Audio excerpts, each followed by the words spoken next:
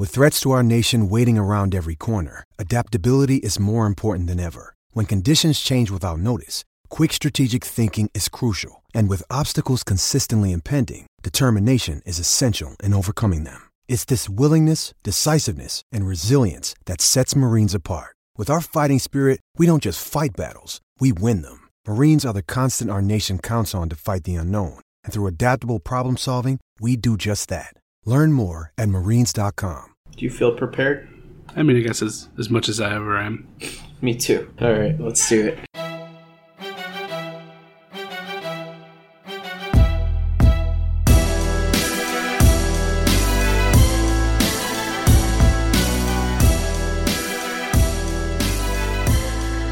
Welcome back to the Over the Monster podcast. This is your host, Jake Devereaux. And today I am joined by Keaton DeRocher of Over the Monster and the Dynasty Guru for episode 130. This is your... what day is today, Keaton? It is September 2nd. So this is you're probably going to be listening to this on September 3rd.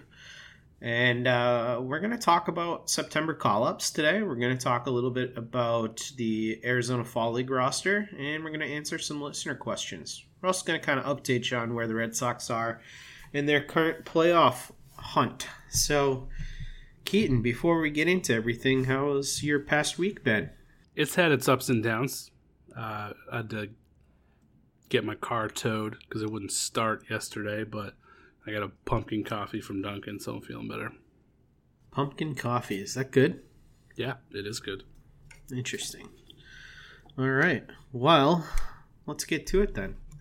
September call-ups have happened for the Red Sox, some of them, the ones that happened on the first day of September. And they are as follows. Right-handed pitcher David Price was activated from the IL, made his start, only went a couple innings. Julius Chassin, right-handed pitcher, was signed to a minor league deal and then brought up to the team. Gorkys Hernandez was called up.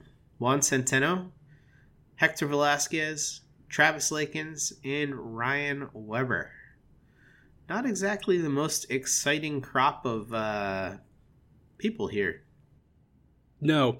The one that was the most interesting to me was Chassin, though, because I think that kind of indicates that the Red Sox are still planning on plowing ahead as best they can for the wild card spot, which is something that, I mean, really since like the trade deadline, right? We've had this question pretty much every week. It's like, should the Red Sox keep going for it or should they give up?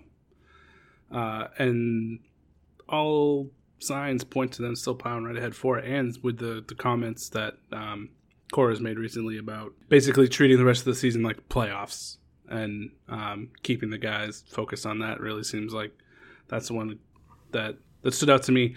I mean, not that Chassin's going to be like a savior of the pitching staff, but with all the injuries that they've had, they did need another starter or someone who could like go multiple innings to put together, because they've basically been putting together bullpen days 2 out of every 5 starts for like a little over a week, maybe 2 weeks now. So with that being as taxing as it is, they needed somebody else who could go either start or multiple innings to try and spell them. And that's what Chassin's going to do. So that one was the most interesting to me.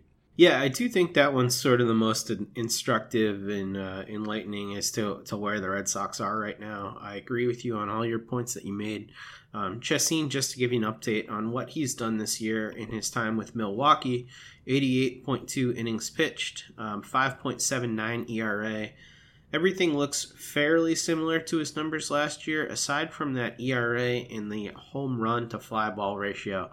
He's been getting crushed on those home runs this season, and his ground ball rate is down from where it has been through most of his career. So he's certainly not having a good season, which is why he was released. But you're absolutely right that this is the type of guy that can give a lot of length to this bullpen. And I also think that the addition of all these arms to the bullpen for September is going to go a long way to make sure that the Red Sox are able to protect the arms that they want to protect in games that they're out of, and use the good arms that they have in games that they are ahead.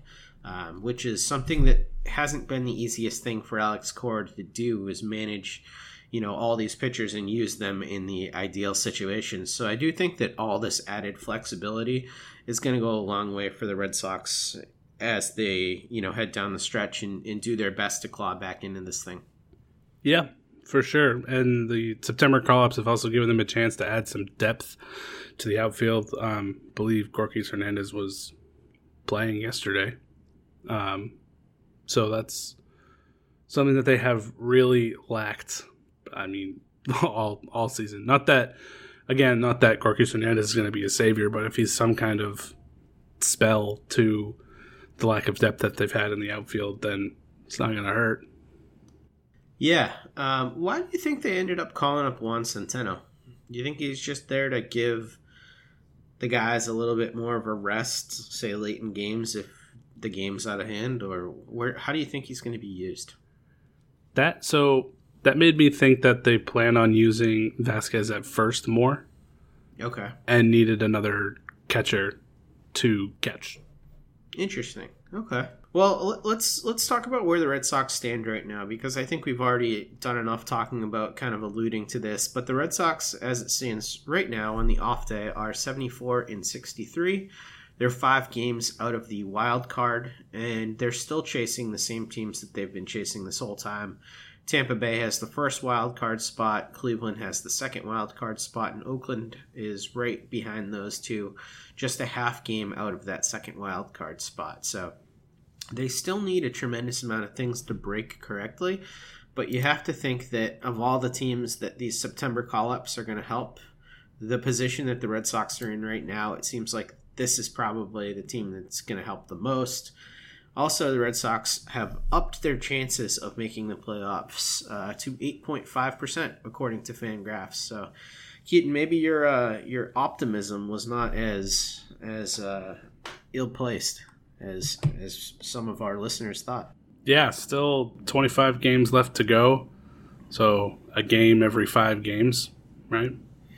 That's not, super unthinkable.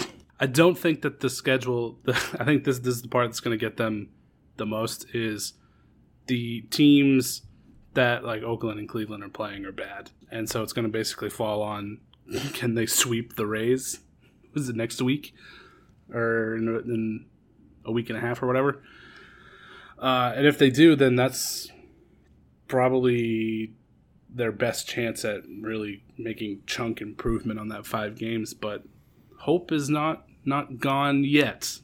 Yeah, they're going to keep fighting for this thing. And we did get a listener question today from Ben Jacobson asking, do you think Cora should handle these final 25 games or so as playoff games, continuing to tax the bullpen really hard down the stretch? Or should he just try and get some looks at the minor leaguers, implicitly waving the white flag on the season? I think you kind of answered that.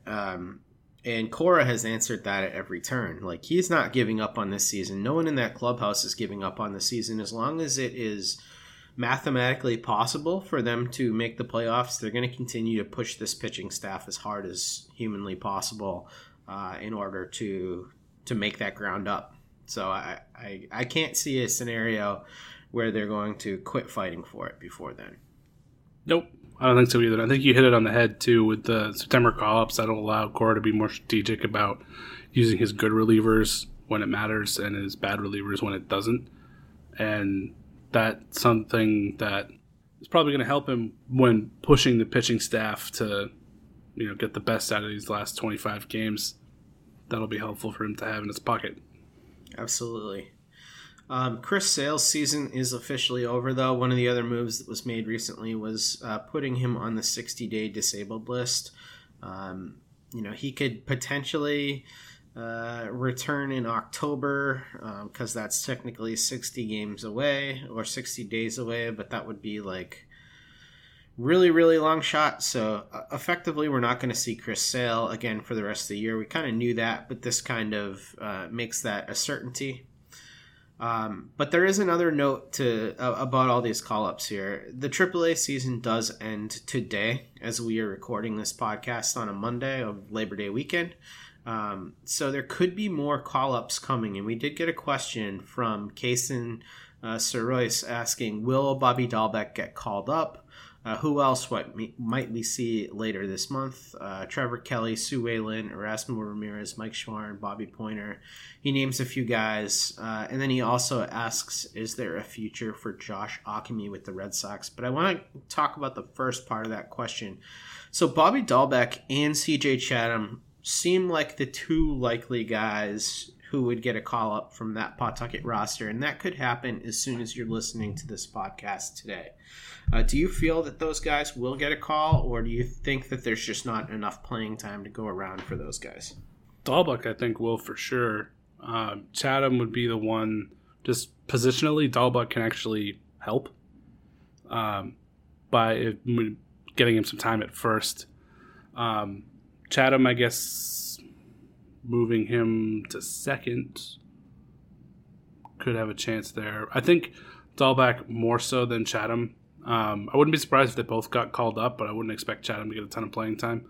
But Dahlbeck, I think, will. Whether it's enough to be impactful or just getting a look here and there, I'm not so sure.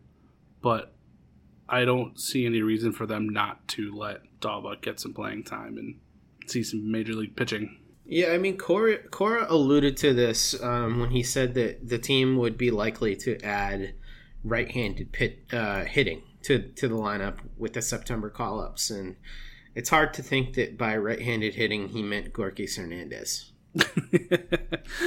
Yeah, I would tend to agree with that.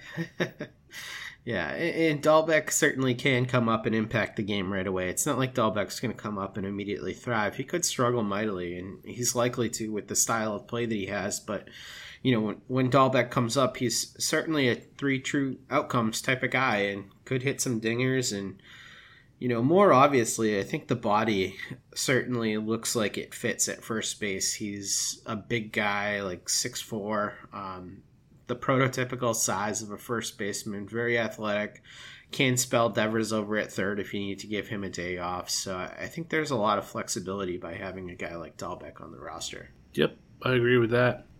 Second part of this question. Do you feel like any of those other guys are likely to come up? He named a few, but outside of Dahlbeck and Chatham, do you see any other names as obvious? I guess focusing obvious on Pawtucket, you know, because that's the season that's about to end. So yeah, that's a good question. I mean, I'd like to see Ockimy, but he's a guy that probably would get a look more in spring training than right now. He's another 3 outcome kind of guy, but hasn't had a bad season, so I wouldn't be shocked there. And plus, he also plays first, so if they're looking to move anything there, but I don't know if there's any obvious ones besides Chatham and Dahlbeck. Yeah, and I wonder if the addition of Chacin makes it less likely that we see any of the pitchers that aren't on the 40-man. You know, we had been talking about seeing Kyle Hart or Teddy Stankiewicz potentially, or even Mike Schwarn, who is on the 40-man, who has moved back to pitching out of the rotation. So do you think that the addition of Chacin kind of makes it less likely that we see one of those starters? Oh, yeah, for sure. Yeah, I kind of feel the same way. And I feel like the infield is kind of crowded as it is, so You're probably not going to see a Sue Lin type guy if you're not going to see a Dahlbeck or a Chatham. I think it's more likely you see the Dahlbeck or the Chatham than the Sue Lin, because they kind of already know what Sue Lin is at this point. And I'm not sure really what he adds to the roster at this point in the season. Yeah, neither do I.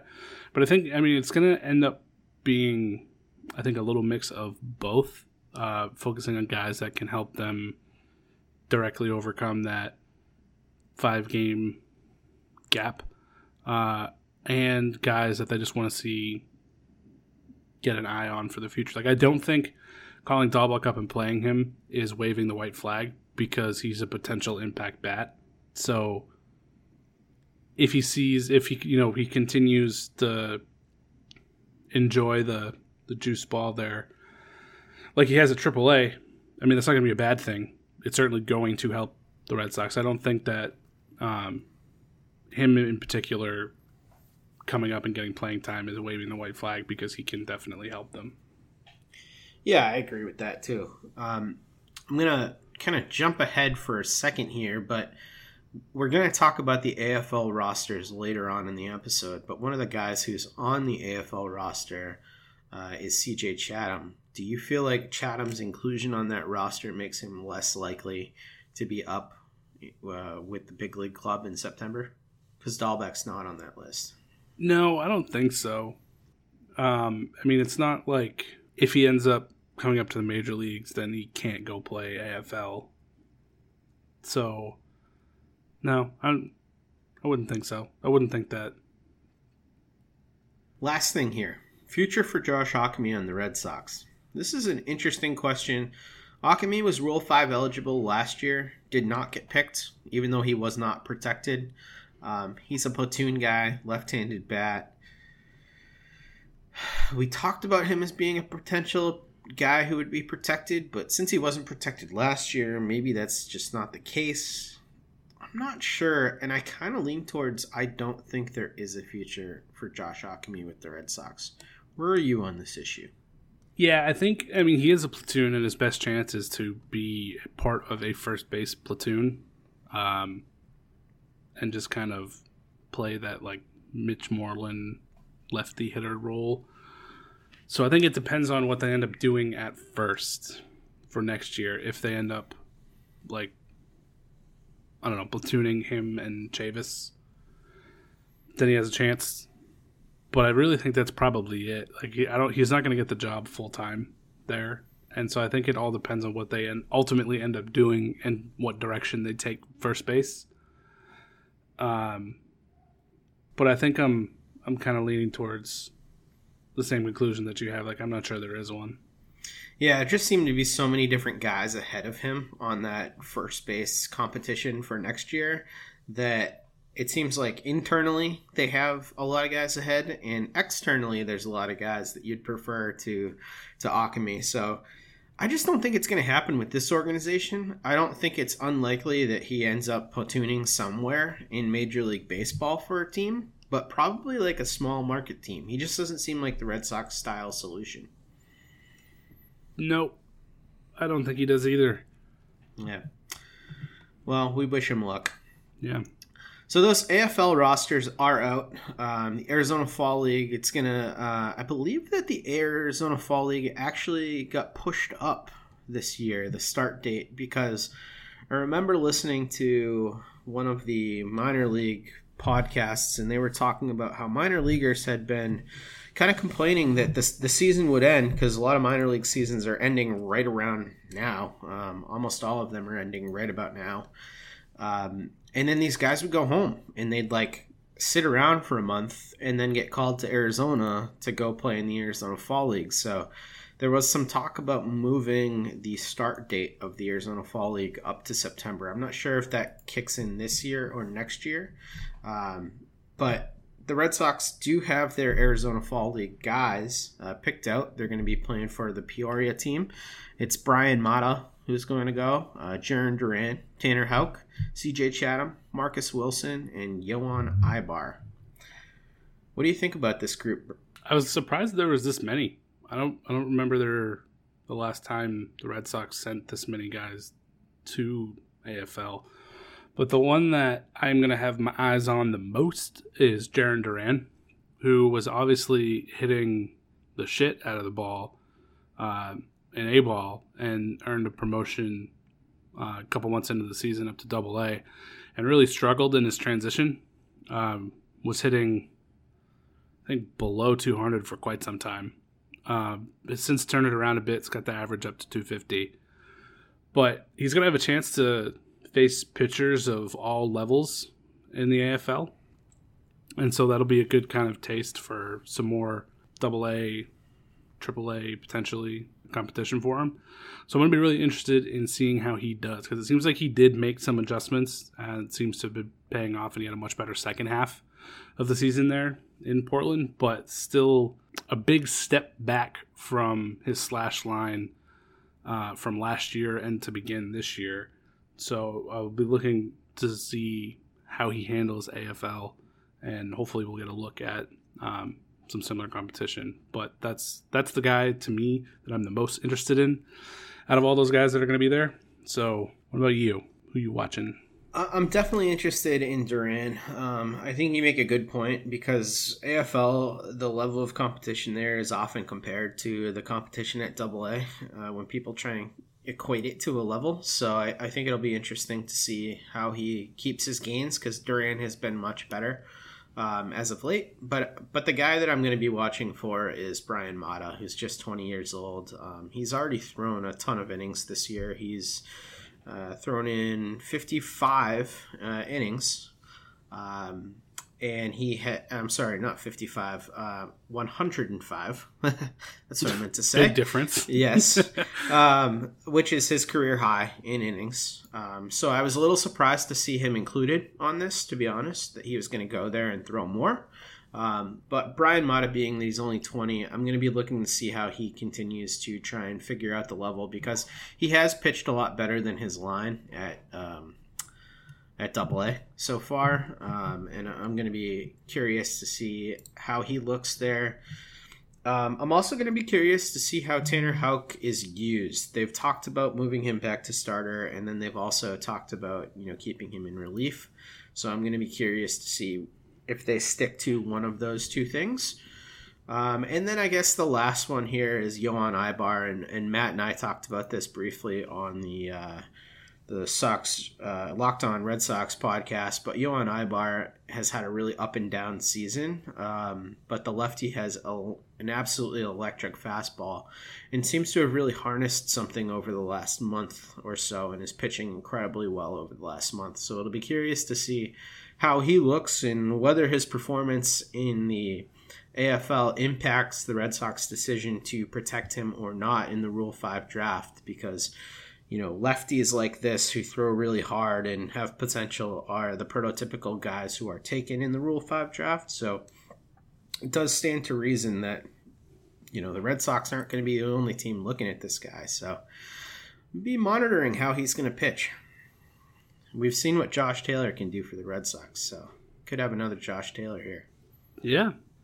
I guess that wouldn't be a bad thing, given the state of pitching in general. But I think you bring up a good point about Brian Mata, that the innings, AFL is not a long season, but it's still more innings and more pitches on these guys. And quite often you see pitchers who had seasons cut short due to injury or got a late start from like a late injury season before, but still have a lot of innings basically left on their clipboard for the season. And that would not be Mata's case. So he's just going to be adding a few more innings on top of what he's already thrown. So that will be interesting to see how basically just tired he is through this and how he handles that level of competition. Yeah, absolutely. Any more thoughts before we move on from these AFL rosters? Yeah. Okay, let's I'm move. Good. Yeah. All right, so I want to talk about the Red Sox upcoming schedule. We've already told you that they're 5 games back of the wild card. The Red Sox play their toughest 2 remaining opponents of the season with their next 2 series. The Red Sox are going to have the Minnesota Twins for 3 at home, followed by the New York Yankees for 4 at home. So the nice thing about playing these 2 teams is that they are at home, which in most years would be an advantage for the Red Sox. Unfortunately, they've been better on the road this year than they have been at home. But Minnesota and New York are still the best opponents remaining on their schedule. Minnesota in particular is kind of interesting because they just broke the MLB record for most home runs in a season. They broke the record of 268, which was set by the Yankees. And they still have a month to go in the season, which just kind of talks about how ridiculous this ball is right now. But this is a team that's very dangerous. The Red Sox are going to be countering the Twins with Porcello, Rodriguez, and Eovaldi. Eovaldi was much better last time out. Porcello has been pitching better as of late. So I think that, this is not terrible pitching-wise. The Twins, though, they don't know who they're going to put out on the mound on September 3rd because Kyle Gibson was just sent down to the injured list with ulcerative colitis. But they're going to have Jose Berrios, who's their ace, and Perez, who's been pitching pretty well this year. So this is going to be a really tough series for the Red Sox, but they're really going to need to take 2 out of 3 at least from Minnesota and probably 3 out of 4 from New York if they want to realistically stay in this wild card hunt. Yeah, this is not going to be easy. And I guess if there's one thing to fall back on, it's Porcello's last start against the Twins. And that was against Jose Berrios. And he was able to outduel him and put up his, probably would say his best start of the entire year. So hopefully he has that fresh in his mind and he's ready to go and goes out there and gets a win. But this is not going to be easy at all. No, it's going to be incredibly difficult. And I think one of the things that I'm looking forward to is Nate Eovaldi, because last time we saw Nate Eovaldi pitch in the first game of the Angels series, he went 4 innings, struck out 8, and only allowed 1 earned run. He looked markedly better than he has at any other point this season. Yeah, he did, for sure. And hopefully he'll be able to keep that going. He's had other stints when he was in the bullpen to begin where he looked sharp. And then he would follow it up with like 3 earned and a third of an inning in a relief appearance. So it's still been really inconsistent, but it's something that's really strong that he can build on going forward. And because it's going to be against a really tough opponent who likes to go yard, if he can keep that momentum going through to the Twins, I mean, that'll be a massive boost for him. Yeah, it sure will. The Twins have kind of a good lineup, though. It's like they do. It's not exactly surprising that these guys hit 1 million dingers. Kepler having a career year, Polanco having a career year. Nelson Cruz, man, why doesn't that guy age? He's 39 years old. Well, I mean, Ortiz, right? He was doing the same thing at a very old age. So it's just some of these guys, when they can hit bombs, they just keep hitting bombs. It's ridiculous. So he's having his best WRC plus season ever this year. Wow. Guess his WRC plus. Well, if it's his best ever, must be like 140? Higher. Wow. 155. Higher. 165. 163. He's Wow. batting .309, .390, .643 with 34 home runs on the season and a .333 isolated slugging. That's incredible. That's pretty impressive. And his previous best was in 2015 with the Mariners. He had a 44 home run season, batted .302, .369, .566 with a 158 WRC plus. It's just remarkable what he's been able to do at his age, and certainly I think the ball has helped him. Minnesota used to be a place where hitters went to die. Just a nearly impossible park to hit a ball out of, but they've changed the dimensions there a little bit, and the ball, I mean, it's just crazy. If I was to predict the team that would break the home run record 5 years ago, Minnesota would have been among the last with like the Giants and probably Oakland among teams that I would have guessed. Yeah. I'd say that's pretty true. I mean, we've also seen it kind of go the other way too with Baltimore has the record for most home run. I guess, I don't know if you would say broke, but passed the record for most home runs allowed too. Yeah. So, I mean, it's just homers all over the place. They did that like 2 weeks ago. So there's still a lot of season left for that to get piled up there. But just, the homers and the ball of the season, I mean, there shouldn't be any more questions or doubt about how it's performing, but it's performing that way for everybody. So, yeah, that's true. Do you have any thoughts on the Twins and second base and center field situations for them? So right now their lineup looks like the rookie Luis Arez is getting starts at second base more often than Jonathan Scope is. And also in center field recently, Jake Cave has gotten a lot of time with Byron Buxton sitting on the bench a frequent amount. And he's, coming back from the injured list as well. But do you expect that to continue? Or, who are you looking for getting the majority of the playing time in those situations? Because Cave has played in right too, I should say. Yeah.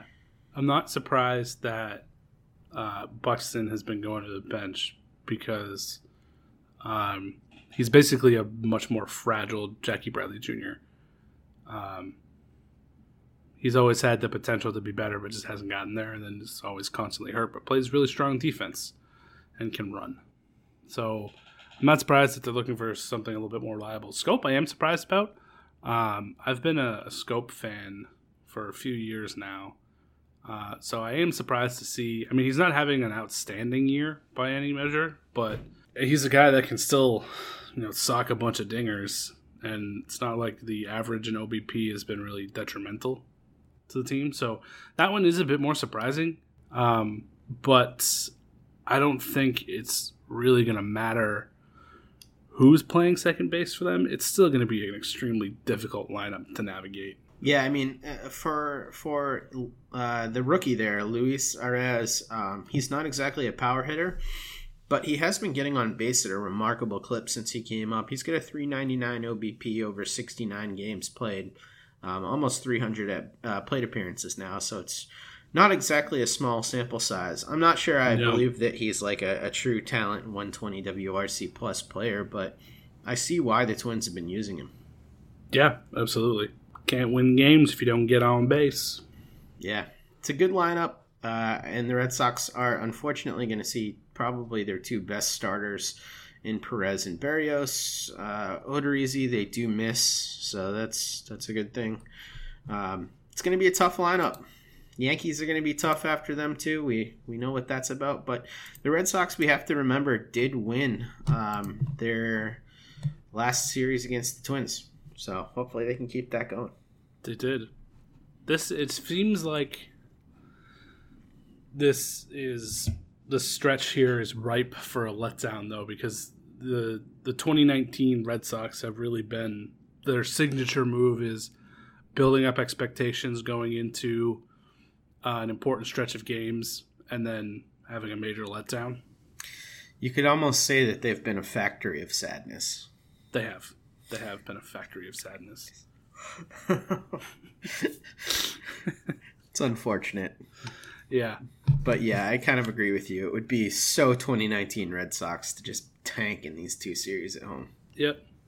And that's, in particular, the at-home piece, because they started off that 14-game stretch against Tampa and New York performing very well on the road, and then they lost 6 straight at home. So that's not ideal. No, it's not what you want. No. Not what you want. All right, let's move on from this to our listener questions. We have a couple more today. I think everybody's kind of sleepy over the long weekend here, so we didn't get too many questions today, but we did get one from Mike Teague, which I thought was pretty funny. And he said, since it's fantasy football season and the Red Sox evidently draft football players, talking about Felipe Franks, who they just drafted this year, quarterback at Florida, if you had to use a fantasy football pick on a current MLB roster Red Sox player, who would you draft and what position would he play? Do you have a guy ready to go, or do you want me to go first? Yeah, stall for me. Okay. My guy would be Jackie Bradley Jr., and I would draft Jackie to play slot receiver. Jackie's not that tall. He's 5'10", but he's super strong, extremely athletic. I think he could take a hit. He's a big South Carolina Gamecocks guy. I'm sure he went to the football games while he was playing baseball there. I feel like he could catch some passes over the middle, have him work out with Julian Edelman. I don't know if he's nearly as crazy as Julian. Well, I know that he's definitely not as crazy as Julian, but you do need to be a little bit insane to be a slot receiver, so hopefully he could change his mindset a little bit. But I think that's the pick I'd go with. So he was the first one that came to mind too, because he's feels like the most built like a football player. Yeah, he's strong without being like, just monstrously huge. Say Mitch Moreland as a blocking tight end who gets like 3 red zone targets a game. I could see that, like a Dwayne Allen type player. Yeah. Actually, the current Patriots could probably use that right now. Sadly, they could. That's a good question, though. I wanted to say Mookie or Benintendi or like one of the more athletic guys, but I just feel like those guys would have got crushed in football. They're so small. Yeah. Maybe Chris Sale is a quarterback. He's nice and tall. And doesn't need to get hit. Yeah, he might be able to rival what's his name? The Redskins QB. Have you been watching? Not Redskins. The Raiders. Have you been watching the Hard Knocks? I haven't. Derek Carr. Not Derek Carr. One of the backups. No, I don't know who their backups are. I'm blanking on him, but one of them is this like super tall, skinny guy. Oh man, it's gonna bother me if I don't see it. So I'm gonna look at Raiders QB depth chart here. Okay, here we go. Mike Glennon. Oh, okay. So Glennon is crazy tall, and at one point they had the comedian who does all the voices of like Gruden and all those guys come in, and he was like, Glennon's got a lot of neck because he's just got this huge like ostrich neck, and it was pretty funny. So yeah, Chris Sale have a lot of neck. All right, last question of the podcast comes from Daniel Sargent. He says, here's my question: do I have to watch the Sox anymore this year? Yeah. Keep watching until they are officially out of it. And then keep watching anyway, or at least listening to this podcast. Yeah, and you know what? Keep watching for all the reasons we told you last time. Like, how many home runs is Xander going to get? How many extra base hits is Devers going to get? Where's such and such player going to end up in, whatever category? How many runs is Mookie going to get? There's plenty of reasons to watch, so... Yeah, man, if you stuck it out this far, there's 25 games left in the year. Just finish the thing, right? Like, you don't make it to the almost conclusion of a 2.5 hour movie and then just be like, nah, you know what? Forget the last 20 minutes. Like, even if it sucks, you stay and you finish that movie, right? Yeah, you think Frodo made it to Mount Doom and then was like, nah, guys, let's just go back to the Shire. Yeah, it would have been disastrous. Yeah. No one would have bought that book. No one would have bought that book. That's our show, Keaton. We any more thoughts on the Shire or Hobbits or anything before we I always have thoughts on Hobbits, but we'll save that for another time. All right. Well, if you enjoyed the show, we appreciate download, and we hope you subscribe to us. You can do so on anywhere you're listening to your podcasts. You can also rate and review us. You can log on, give us a 5-star review. We do appreciate that.